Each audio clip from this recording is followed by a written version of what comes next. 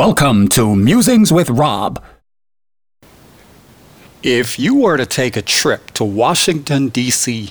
today, among the many places you can visit is the Museum of the Bible.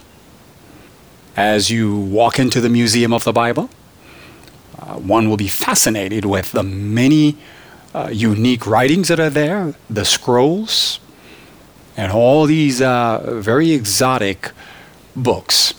However, I understand that in the midst of all of those writings sit a book that is called the Slave Bible. Oh yes, the Slave Bible. Now, somebody may say, listen, it's the past. Is any of this relevant? But let me tell you why it's relevant. This is information. Our next generation is going to look at this. Yes, they will. So, back to the Slave Bible. Would you believe that 90% of the Old Testament has been removed?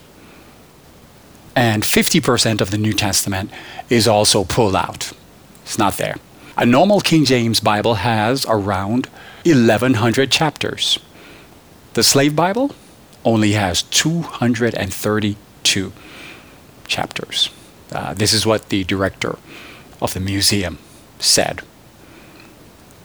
When you open up the pages of the Slave Bible, you're going to notice that gone are every chapter and verse that may ever convey the impression that slaves were born free, are human beings, and are entitled to human rights.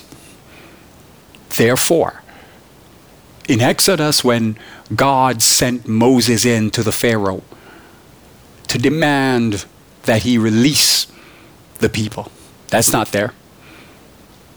Gone is also the verse in Jeremiah that says, "Woe unto him that uses his neighbor's services without wages." That won't be found there. It's not there. Gone is that verse in Galatians that said that there is neither bond nor free, for we are all one. That's not there. What is interesting is that they conveniently left Ephesians 6, which, when you read that, it basically encourages slaves to submit and to obey their masters as unto Christ.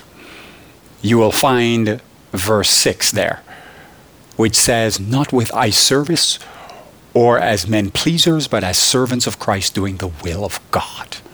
Verse 7 was left there. "With good will doing service as to the Lord and not to men." It's amazing to me that their emphasis would be on verses that endorsed the perpetual hate and the oppression. For many of the enslaved Africans, they would have never seen a complete King James with 1,100 chapters. They wouldn't see it for 230 years. What they were introduced to, rather, was the Slave Bible. It is also fascinating the extent to which man would go to hire people to propagate hate, the extent to which they would sit down and redact, the New Testament and redact the Old Testament. And then the time that they would spend to create a new version and then make sure that it is all the slaves would see. Someone said that this is what the masters introduced to the slaves. And of course, the purpose of it was to keep the oppression in place and keep the hate in place.